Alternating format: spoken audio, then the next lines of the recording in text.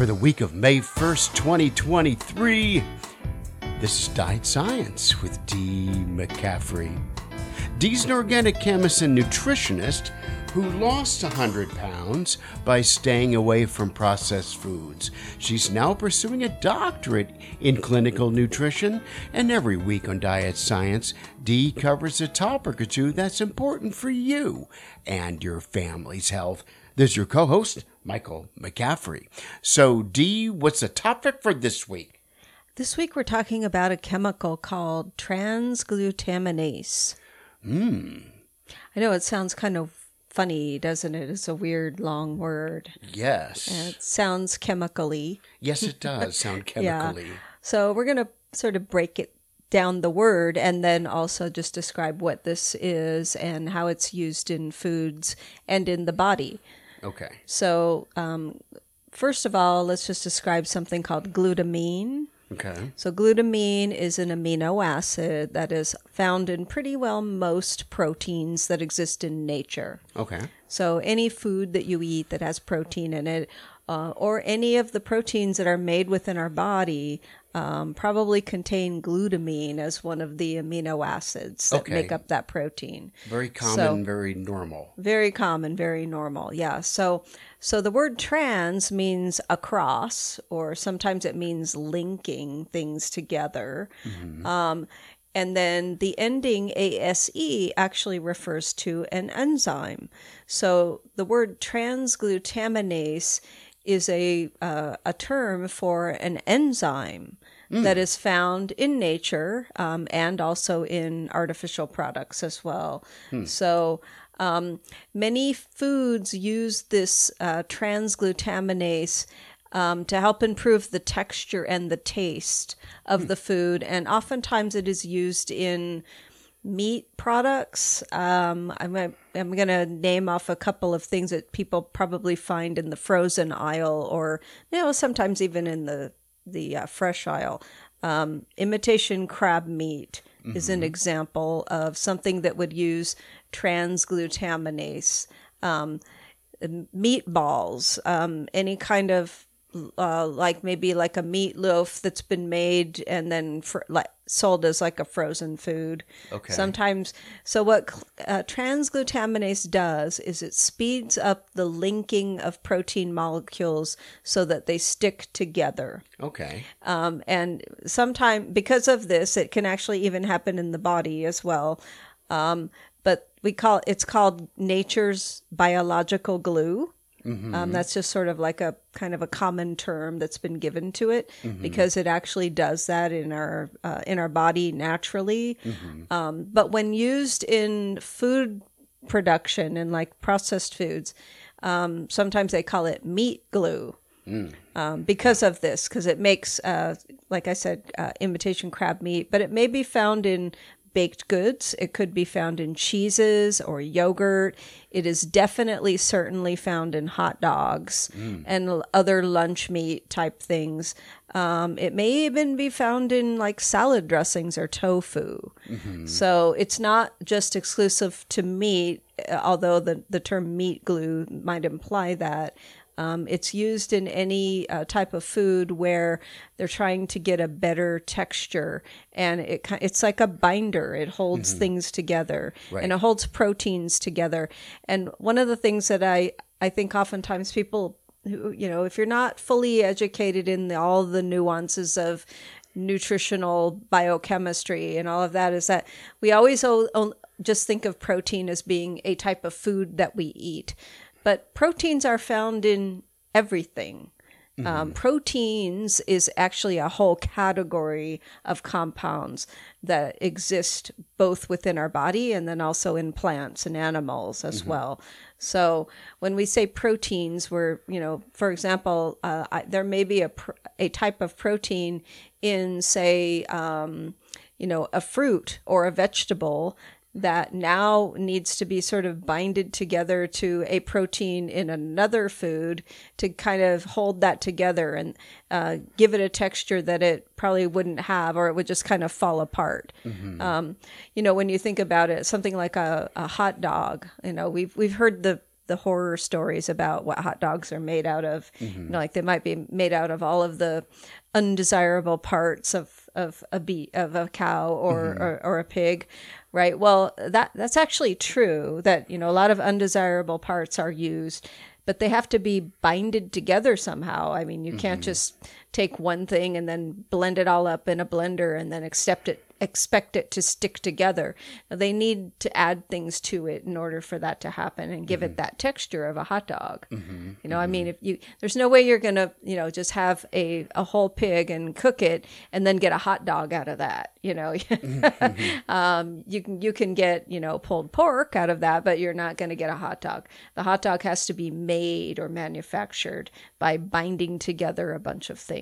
So it's a binder. It's a binder, yeah. Now, interestingly enough, in our bodies, this transglutaminase, it has some purposes in our body. One is it works to form the blood clotting factors in our body. Like, for example, when we get a cut or something, we have blood clotting factors that are produced so that we stop bleeding. You get a cut and you bleed, but then of course it stops, right? Right. And that's due to blood clotting factors that are being produced. Okay. Okay. It's also used in the production of sperm in the body. So it's not necessarily a bad thing in the body. It has purpose. Okay. But when we're using it in food products, people might get freaked out by where we get this from. I mean, we get transglutaminase either from the blood clotting factors from cows or pigs, and then they're used in the foods. Like this might actually come as a surprise, but it's very possible that blood clotting factors from a cow or a pig to get transglutaminase might be used in something like cheese or yogurt. It can also be derived from bacteria that is extracted from plants. So there is a plant source of transglutaminase as well. Okay. So that might be what we would find in like tofu or something, right? So, so people can get a little freaked out by this. Now is it good for you or not? I guess that's the question, right? Like is this healthy? Are there any health issues associated with eating this? And there is actually. We're starting to find that that there are some safety concerns that may be linked to some health risks, and one of the major concerns is how this particular enzyme works in a way that could be potentially harmful to the gut lining. And anyone who has any kind of gut issue already, like if you have celiac disease or any kind of irritable bowel disease like Crohn's or ulcerative colitis or just IBD, which is sort of that umbrella term for any kind of irritation in the gut. People who have this may need to be careful because your immune system may mistakenly recognize this transglutaminase as basically like a foreign invader in the body, just like it recognizes gluten as a foreign invader, and then it launches this inflammatory response against it. And then this can create inflammation in the gut lining, which could then create leaky gut syndrome. So now, the caution is for people who are already compromised for this, but I mean, the rest of us could potentially have a reaction to this as well. It could be causing a leaky gut on maybe more of a more microscopic level, not a big inflammatory level, but it's happening. So it sounds like it's all about volume, that we normally get some of this, and that's okay. But if you have it with processed foods, you may tend to have too much of it, and that's when it becomes an issue. Am I understanding that right? Yeah, that's right. Okay. Yeah. Now, of course, the one thing that I read, sort of like the warnings on all of this, and what is it safe or not? I mean, obviously the FDA recognizes it as safe. Otherwise, it wouldn't be so widely used in foods. But there is, one of the things they say is that, this is mainly found in processed foods. We're not going to find an added amount of transglutaminase to any whole natural foods. So it's really in foods, like chicken nuggets and hot dogs. And actually there's an interesting thing I read about shrimp or noodles that are made of meat. Like there's these shrimp noodles that I read about that I guess it's some new type of noodle that would be like low carb, but that would have transglutaminase in it. Like I said, sausages or any kind of meat product that's like a formed into a sausage shape or some other, type of thing where you can tell that it wasn't like originally from the animal. It had to be formed into this product, right? So, but yeah, I mean, the best way to try to avoid this is just to eat a process-free diet. Right. Yeah. Anything else before we go, Dee?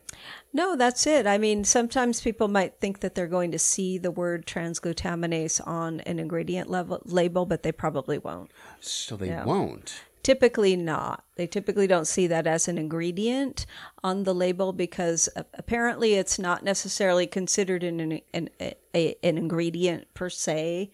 It's more of a, I guess, like it's something that they say breaks down in the process of digestion. So it's not an ingredient that they're going to have to list on the label. Oh. Yeah. So and I find that to be somewhat of a deceptive thing about this transglutaminase. So you can't even watch for it. Yeah, you're not like if you read the ingredients on a hot dog or a sausage, you're probably not going to see transglutaminase on there. Oh, that's very sad. Yeah, it's another way that the food industry has little loopholes that they can get away with certain things. Well, thank you, Dee, for another informative week. Diet Science is the official podcast for Process Free America. We're a nonprofit dedicated to eliminating childhood and adult obesity through nutrition education to both young and old. You can catch this podcast and lots of other great podcasts and articles at processedfreeamerica.org. This is Dee McCaffrey, and until next time, go forth and be healthy.